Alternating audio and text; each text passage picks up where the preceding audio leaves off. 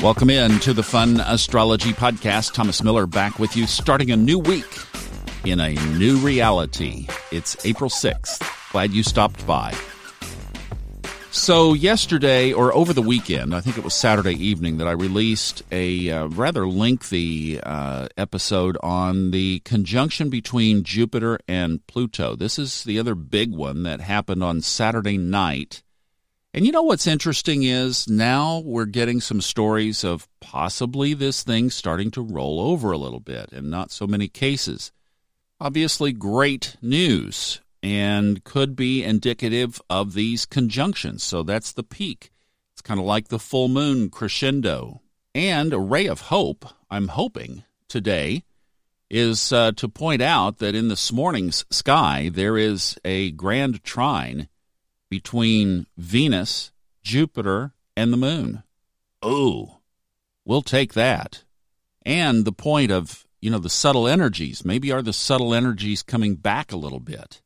So what would we look for in a Venus, Jupiter, moon grand trine? So that's just all three of those connected by trine 120-degree aspects.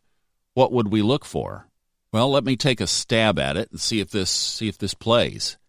So Venus just moved into Gemini, all right? That's communication, information. Venus, let's say love, positive. The moon is in Virgo, health. Jupiter still in Capricorn, but now on the waxing side of that conjunction with Pluto on Saturday. Maybe it's in some kind of a release of its relationship with that waxing energy related to Pluto/virus. In other words, could the sky be showing us a little bit of a ray of hope here? Well, I certainly hope so, and I know you do too. So one of the things that I've been really concentrated on too is where all of this shows up in our own individual charts.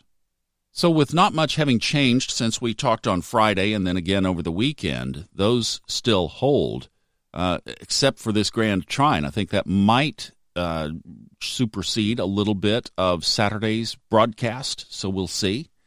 But I think it's important that you become aware of where these energies are in your own chart. And I did this over the weekend, looked at where the transits are relative to my own natal chart, and there was a bit of a wake-up call there that I think is important to for all of us to take note of. And I'll tell you where the hot spots are.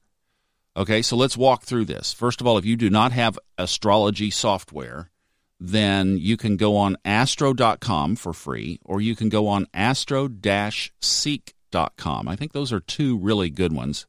And you can run your own natal chart. Now, because I have software that multiple programs and everything that I use, I don't go on there, and I'll be honest with you, I have not gone on there to see if you can do an overlay. So in other words, it's a two-wheel chart. I'm imagining that you can. Both of those are great programs. So you get your natal chart as the base chart, and then you put the transiting planets.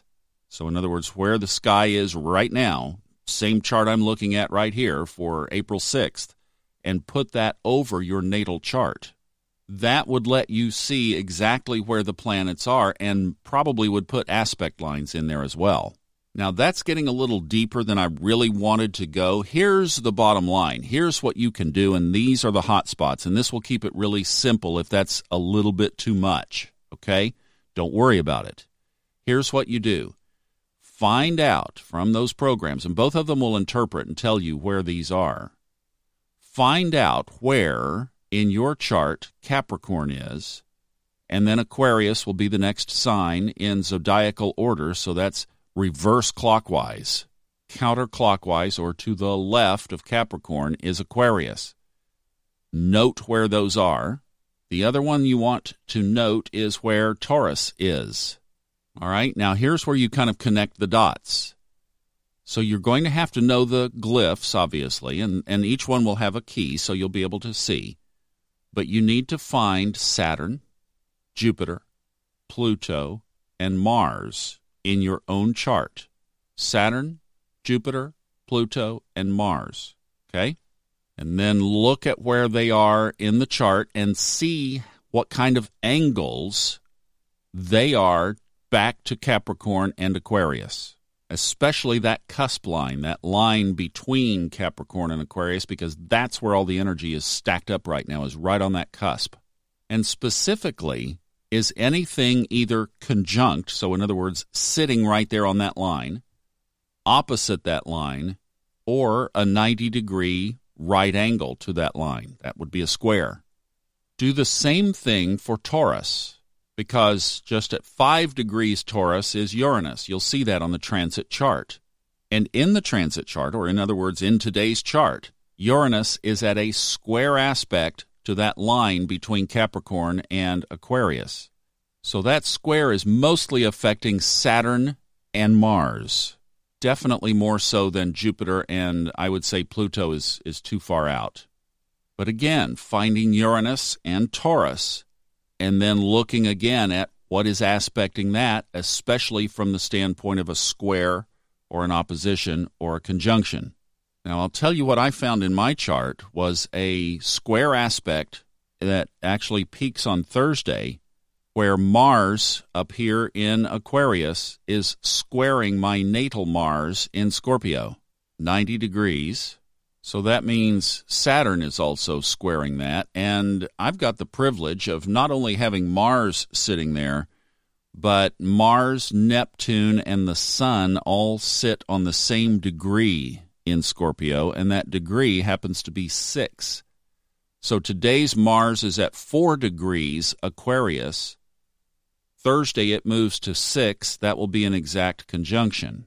That also puts Uranus at a quincunx, so that's a 150-degree angle or aspect, and that's a tense aspect.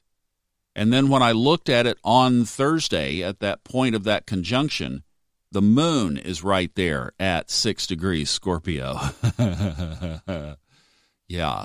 Am I going to be being careful? See, what I would put that together as, this is ominous stuff, and I know this is not fun astrology, but this is real astrology. So when I look at this, and this is why I'm saying, know where this stuff is in your own chart. Now look, I'm doing all the stuff that I'm supposed to be doing, and I'm doing it to an nth degree.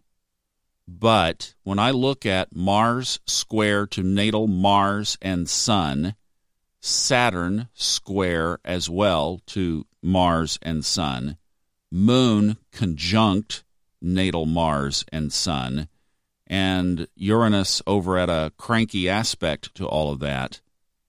What I told Majana last night is, okay, I am on double time alert and being very careful for about the next 2 weeks.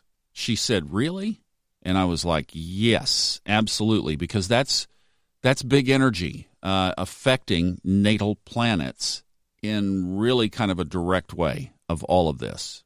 So what I'm claiming as well within that is that we are indeed this trine that we're seeing, this grand trine that we're seeing in today's sky is part of this, that is that we are getting some waning energy into this.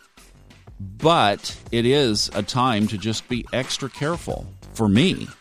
And this is how you apply what we're talking about here every day to your own chart. And I do think right now, just go with the wake-up call with me and take a look at your own, go through the exercise. And if you aren't able to do that, there are a bunch of astrologers who would be glad to jump on a Zoom session and work it through.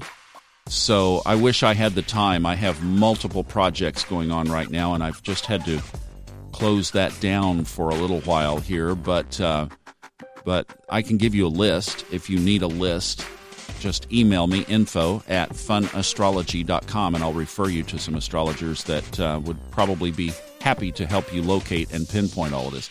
Don't do it from a point of fear. Do it from a point of awareness. I'm not scared or worried about the stuff that I just pointed out. I'm just going to do my work. I'm going to amp it up, and I'm going to be extra careful. No trips to the grocery store for the next 2 weeks. And I've got some other stuff that I'm doing. I'll probably do my elderberry now every day. instead of with symptoms. Just stuff like that. All right, I've got to get over to an audiobook. I hope you guys have a great day and stay safe. And I hope this works for you. I hope this was a worthy exercise for you of awareness.